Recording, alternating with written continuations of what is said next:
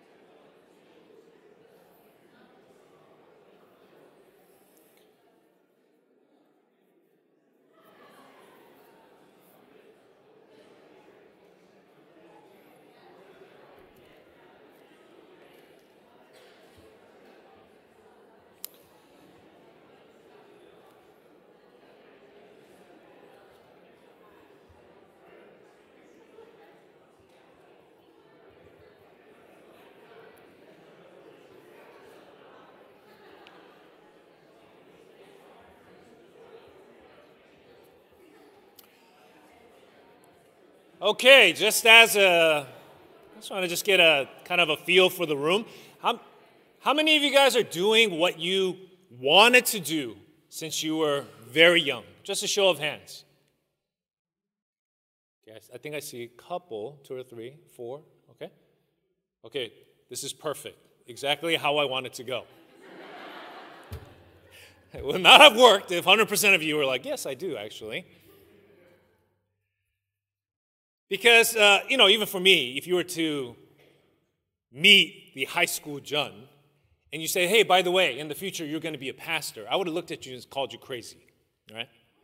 Or more importantly, if you asked my wife and you told her, actually, you're going to marry a pastor, she would have looked at you like over my dead body.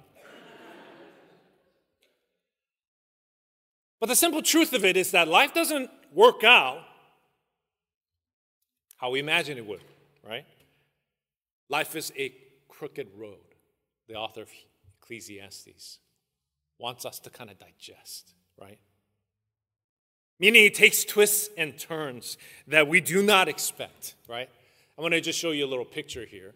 A lot of times, life looks like this. We have a plan, and that God's like, it's going to look like this. And in some of our lives, these unexpected turns and things that, surprise us are sometimes a blessing. And I saw this on BuzzFeed, and you can kind of shoot that up. They were asked to share some stories of how they got married. And some of the crazier stories, one was a friend of mine met his wife on a roller coaster. They were both in parties of 3 and decided to be the odd ones out. So they got seated together, and after the ride, she ran to the trash because she thought she was going to throw up. And he ran after her, grabbed her hair. Her friends came by, his friends came by, and then 12 years later, got married. There was another one I found interesting. They met on a YouTube comment fight in 2008. They were arguing over whether Fall Out Boy was better than My Chemical Romance. Okay? Fall Out Boy is better, right? He was from Peru, check this out, and the girl was from North America. And then through this fight, they ended up being long-distance friends, kind of dating. And then when they finally met in Italy, he proposed. And some of these unexpected turns in life, they're kind of a blessing. So it might even bring a smile to your face. And then there are those turns that are painful. Sometimes very painful and unexpected. An unexpected loss of a job, a loss of a friend, a tough diagnosis for a routine checkup at the doctor's, an injury, an unforeseen, unexpected one to a child. We've had close friends, right, who lost their loved ones. And sometimes it's like after a successful surgery where things were looking up and then all of a sudden, they're gone. One day your family could be just coasting smoothly. And then all of a sudden, just a hard turn right. If you're like me, we want our life to be straight, predictable, according to our plans, especially if you're a planner. But we all know this, right? In our brief time here on this life. And it's something that our passage reminds us of. That life is not straight but crooked. So what ought we as believers to do about this? Well, this is why our passage this morning is so pertinent and important, as we're going to look at some truth and wisdom from the author of Ecclesiastes about what to do when life is crooked, unpredictable, and at times painful. So, if you're following along, point 1, when life seems crooked, we need to consider God's work. Look at verse 13 once again with me. It says this, consider the work of God, who can make straight what he has made crooked. All right, guys, in geometry, the shortest distance between 2 points is what? Okay, thank you for the participation. I think I heard it's a straight line.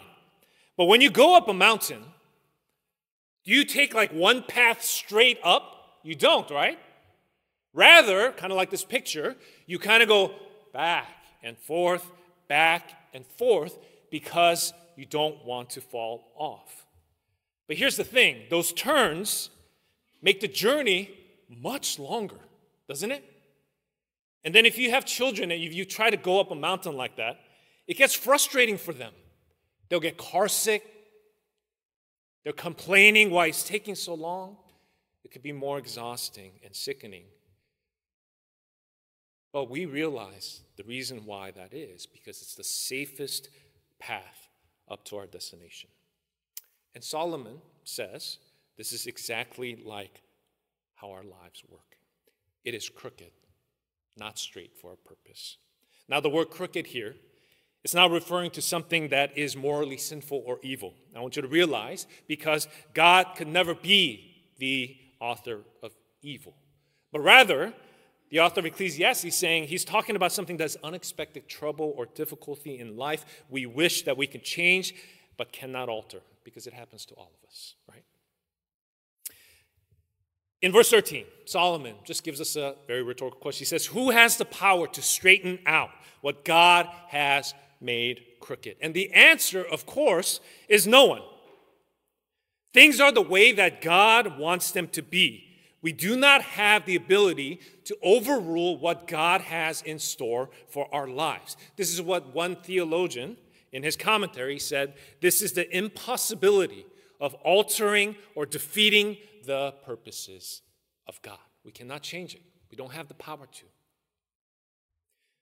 You know what's interesting about chapter 7, this verse, is that in chapter 1, verse 15, Solomon already shared this truth. And in chapter 7, he's quoting it again. So I just want to show it to you.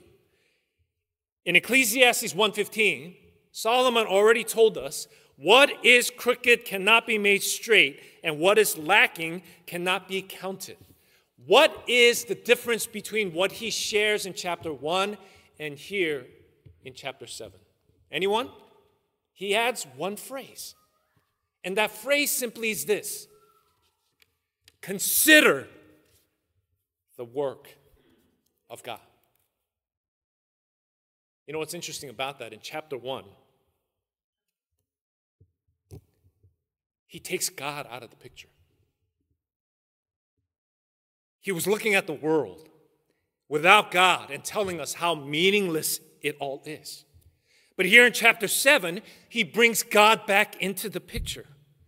And he's looking at the world according to God, and he's putting both the straight things and the crooked things in life under the sovereignty of God. And saying, my brothers and sisters, believers in God, you need to learn to do this. When life takes those unexpected turns, we need to consider the work of God. That word consider in the Hebrew is ra'ah, which means to carefully inspect, to ponder and meditate upon. Why?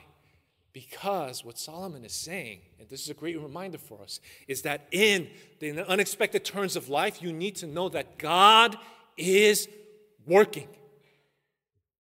Amen? Say this to your neighbor. God is working. He is sovereign. And although life gets messy and painful, we need to know that God is working. To consider God and who He is and what He has already done and what He will do on our behalf. Here's 3 Bible verses I just kind of want to share it with you. That kind of reminds us of God's work in our lives. In Proverbs 16:1, it says, the plans of the heart belong to man, but the answer of the tongue is from the Lord. Proverbs 16:9, it says, the heart of man plans his way, but the Lord establishes his steps. God determines it. We have plans, but it is He who determines. And then we know this, we share this a lot, Romans 8:28. And we know that for those who love God, all things work together for good, for those who are called according to His purpose. See, this is truth that Solomon knows and has seen in the world and even in his own life. He's saying life apart from God is meaningless and painful in the unexpected turns of life. But with God, when we consider that God is working, even the painful times make sense. So, consider it, ponder upon it, meditate. And sometimes it's very difficult to digest that, but that God is sovereign in our lives. You know why this is so important? Because sometimes we have the tendency to focus just simply on the results, on the circumstances. And it trips us up because our definition of good changes. Right? Have you ever had that in your life? It happens to me all the time, where something is good, and then like 6 months later, it's bad. Has that happened to you? Right? For example, this is kind of silly, but a couple of the brothers, 7 of us, this past week, we went to go eat all-you-can-eat sushi. Pastor Steve was there as well. So we went to eat all-you-can-eat sushi. I haven't eaten all-you-can-eat sushi since like college. It is a bad idea, okay? So we go to this restaurant. And you know, it's one of those things where you get 3 rounds, and you could order as much as you want. So we get there, we're all hungry, and you know how this goes. So the first round, it's like too much, right? So we were writing like 7 this, 11 this, and right, and it's just, so we write it, and then it starts coming out. So that tray you saw was like 15% of our first round order, okay? So it comes out, we start eating, and you know how it is. The first few, because you're hungry, you're like, this albacore is out of this world. You got to try this, right? And so that's kind of our conversation. So we start eating, but more and more comes out. But it's coming out kind of slow. So then someone has a bright idea. Let's order the second round before our first round finishes. So we're still hungry. So we start writing 7 this, 12 this, the 10 this. So then we send in the second order. But we start coming, and the first round starts to end. And I didn't verbally say this. I probably should have, but I was like, dude, I'm full. I'm done. All right, end the first round. I'm done. But the second starts coming out, right? And you know how this is. You're just like, oh, it was so good. And then you start moving, the barometer changes, and then it gets to the point where you're like, I'm about to throw up. Is this too much? So there's a point where people, the 7 of us, and Bobby left. He was like, I have worship practice. So he left. So there's only 6 of us left. And now we're trying. We're grinding this round 2 out. And there's a period where we have 25 pieces left, around there. And literally, I was like, if I eat one more, I'm going to, that disgusts me right now as I'm looking at this. And if you know me, I love sushi, right? But I was like, if I eat one more piece, I am going to throw up, right? So then we're all looking at each other, and our dear brother Scott, he's the only one. He's just like, all right, I was in charge of writing it. So he's grinding out a piece by piece. And then this was like the moment where it went all wrong. We're finishing, there's like 20-some pieces left. And then the waitress brings 40 pieces of salmon out. You should have seen the look on Pastor Steve's face. And then he looked at her and said, we didn't order this. So she goes, okay. So she checks our order, comes back and says, you did order this. She puts it on her plate. I'm like, we need a miracle. Like, we need a miracle. There's no way to accomplish this. At that restaurant, I won't say what the restaurant is, they charge you $1 for every piece you don't finish. So Pastor Steve's like, just put one on your plate. Just act like we ate it. So then we start doing stuff that college students used to do. You remember? Hey, give me your miso soup. Just give it to me. Just throw tuna in there. Okay, just mix it up. Right? There was 4 pastors there. I was so embarrassed to share this. Okay?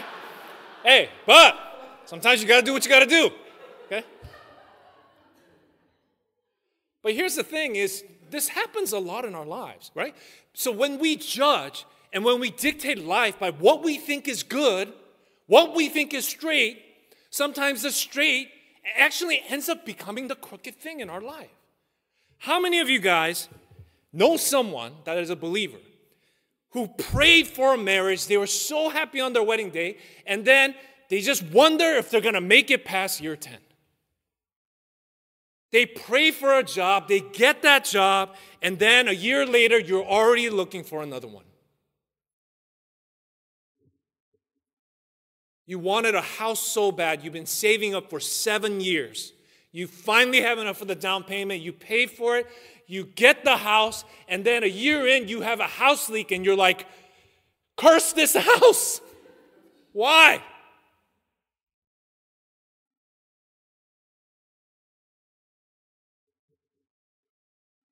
This is why it's so important to digest what Solomon is telling us.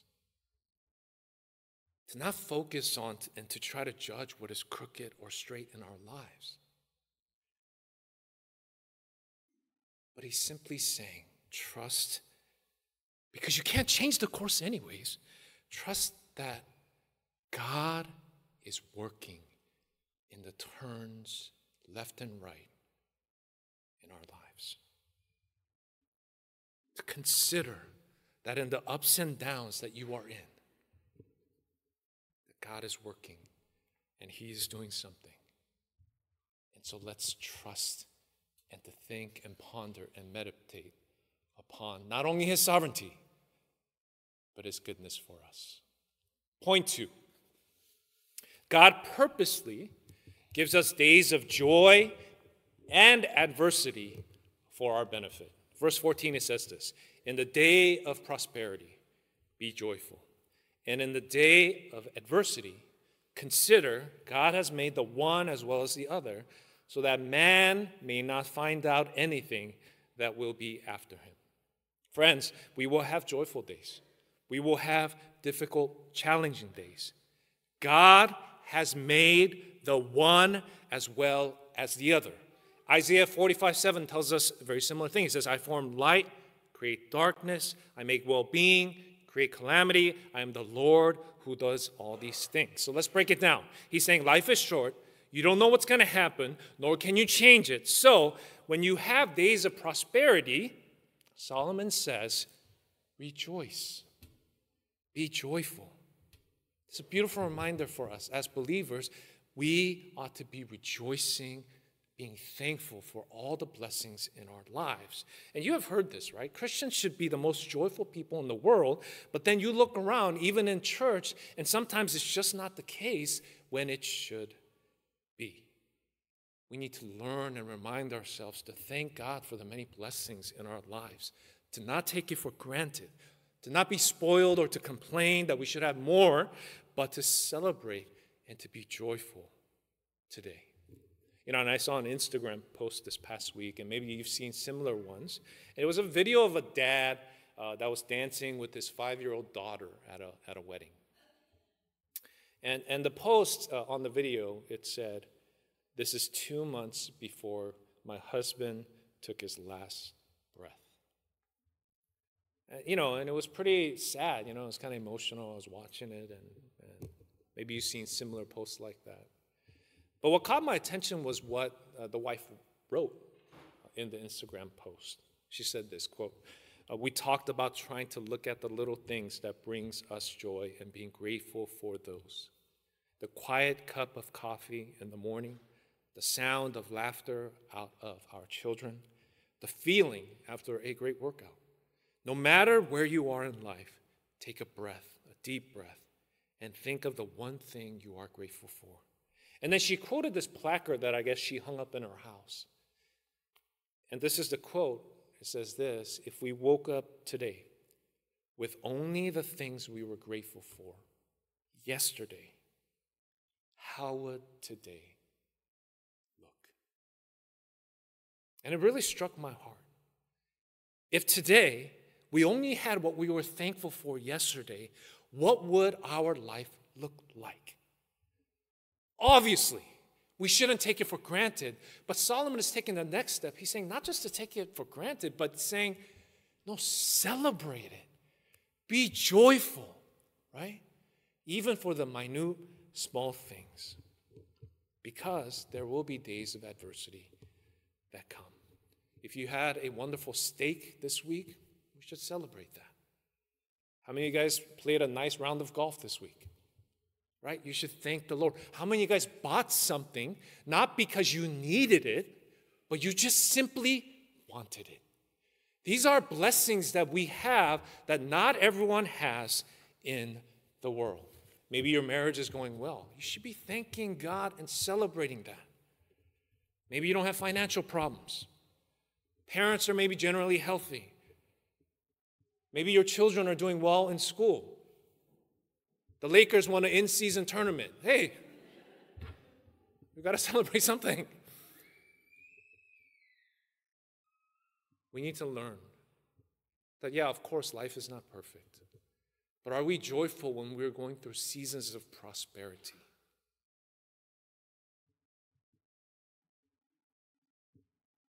Can I just ask a question? And just a show of hands. How many of you guys are going, you would generally say, through a season of blessing right now, a season of prosperity? Anyone? Yeah, don't be shy. My guess is about 40, 50% in this room.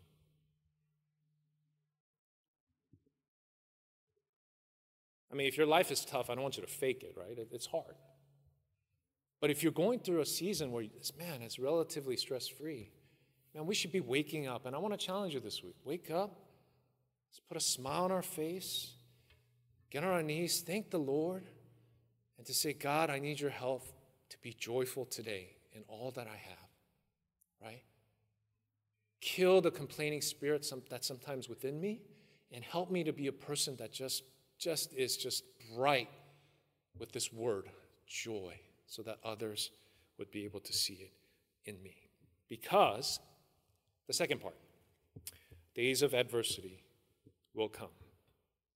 So Solomon tells us, in prosperity be joyful, and in the day of adversity, consider. That's the same exact word he told us in verse 13. But he gives us something very specific to consider. He says, God has made the one as well as the other, so that man may not find out anything that will be after him. Right? Consider that God allows the good days and the bad days for a reason in his sovereignty, so that we would learn something, right? He gives us a full range of experiences, good and bad, prosperity and adversity, so that we might learn that there is nothing after him. Right? The Hebrew to English translation is a little weird. That's why it's hard to understand what he's actually wanting us to learn. But if you look at the Benson commentary, it says this. Literally, it means that we will not be able to foresee what will happen in the future to us. Therefore, we are taught to live in constant dependence upon God and not our circumstances. He's not saying be joyful on those days, although the book of James tells us we can consider it joy, right? There's power in Christ to be able to do that. But he's not saying paint a fake smile, but when life does get hard and when it is unexpected, we need to lean into Jesus because we don't even know what tomorrow holds for us. So we need to live in constant dependence on God, to receive the good days and the bad days and say, God, I don't know where you're leading me. I don't know where you're taking this, but I want to just depend and trust on you. Do you remember Job in the Bible? God blessed him with a wonderful life, right? He had 10 healthy children, incredible wealth and possessions, respect and power in the community. No wonder he was blameless and upright, the Bible says. And that is literally what Satan says to God. He said, that's why he's blameless and upright. So God said, okay, you can take all those things away from him. So Satan takes away his children, his wealth, his health. He takes away everything but his wife. Probably the one thing that he probably was willing to part with. Okay? I don't mean that as a joke. Okay? Okay. All right. That sounded really bad. But you understand why? Because she literally turns to him and says, curse God and die. After he loses all this stuff. What a gift of encouragement she had. So what does Job say? Lord, can you take her as well? No, that's not what he said. He says in Job 2:10, he says, you speak as one of the foolish women would speak. Shall we receive good from God? And shall we not receive evil? In all this, Job did not sin with his lips. He's saying, honey, we have for many years received so many blessings and good days. Should we not take the evil? He's not calling it evil, obviously, because he did not sin, the Bible tells us. He's saying the bad days as well. Let's trust that God is sovereign and good in our lives. What's interesting is in my neighborhood, we have a park that the city pays for. So it's kind of a nice park. But our neighborhood is in such a way where it's kind of like, if you could imagine, there's 2 rows of houses, but it kind of curves up like this. So there's a hill up, and then there's kind of a park that's on the lower level, but we live on the top part. So there's a couple ways to go from our area down to the park. So there is a curved road, right? And then this is, right next to it, a straight path down. It's a dirt path. What do you think my son wants to go down? Right?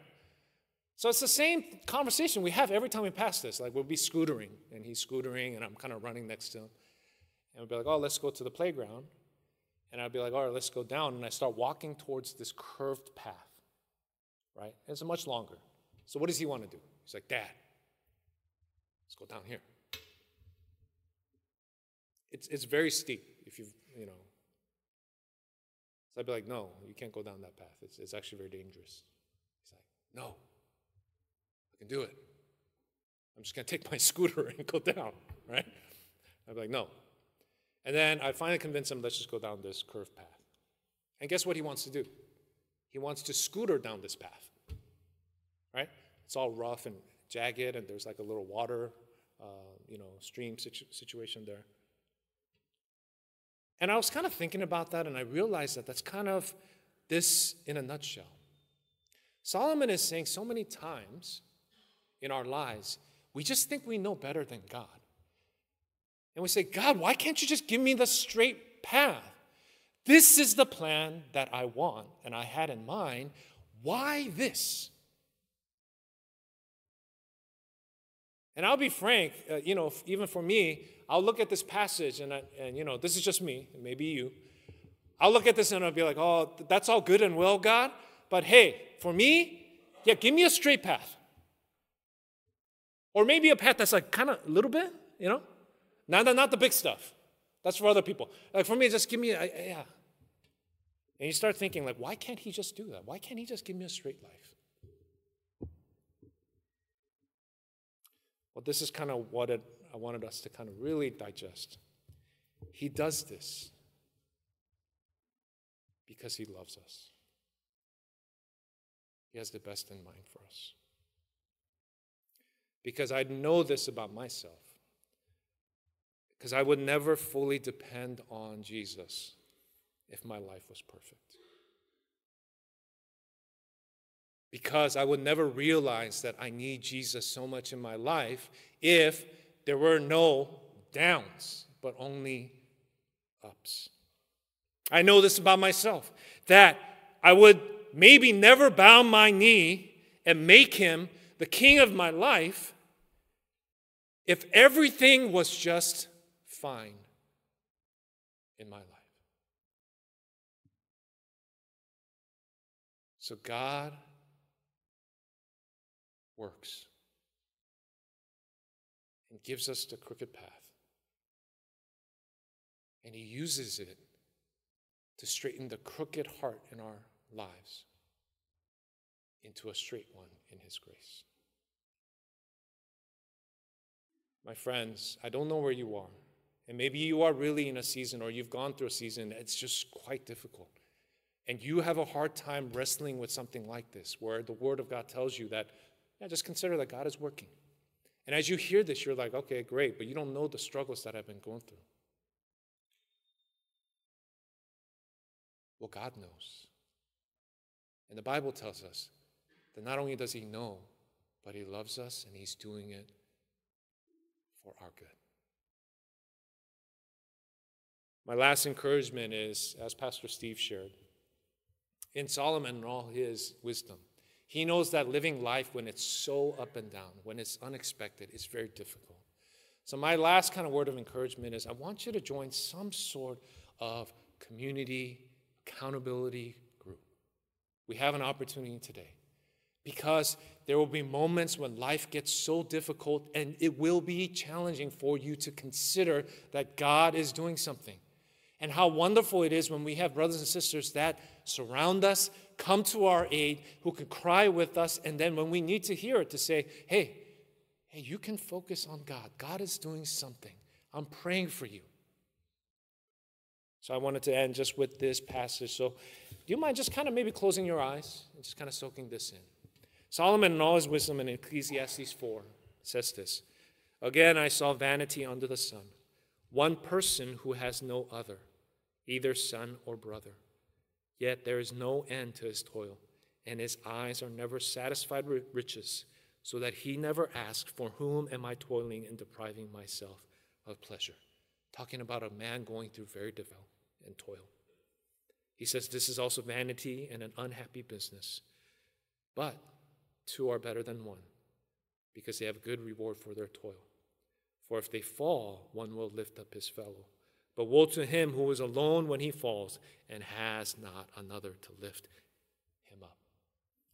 I pray that we would all have someone that could lift us up when our spirit is down, to celebrate with us and to encourage us to be joyful in the good days, and to pray with us, to cry with us, and to support and to encourage us to consider what God is doing in the crooked days.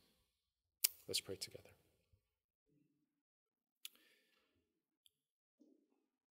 Jesus, we thank you. Even in your own life, you had a crooked road that led you to the Garden of Gethsemane. And yet you consider the work and plan of God greater than your own desires. You trusted God's sovereign plan to walk and to receive not only the good, but the bad. And you took on all our crookedness and sinfulness in the world, and you made it so that now, one day, you would make all things straight. We can trust you not only in the past, but we can trust in what you will do. I pray a special prayer for my dear brothers and sisters who are going through a really challenging time,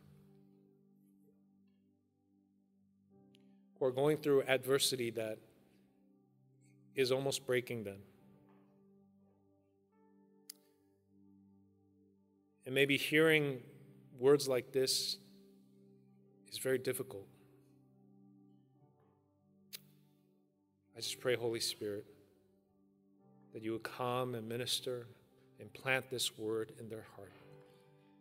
Bear spiritual fruit, that they would be able to walk in a way that you tell us to in Ecclesiastes 7. It's only by your grace. And so we thank you, Jesus. And in your name we pray. Amen.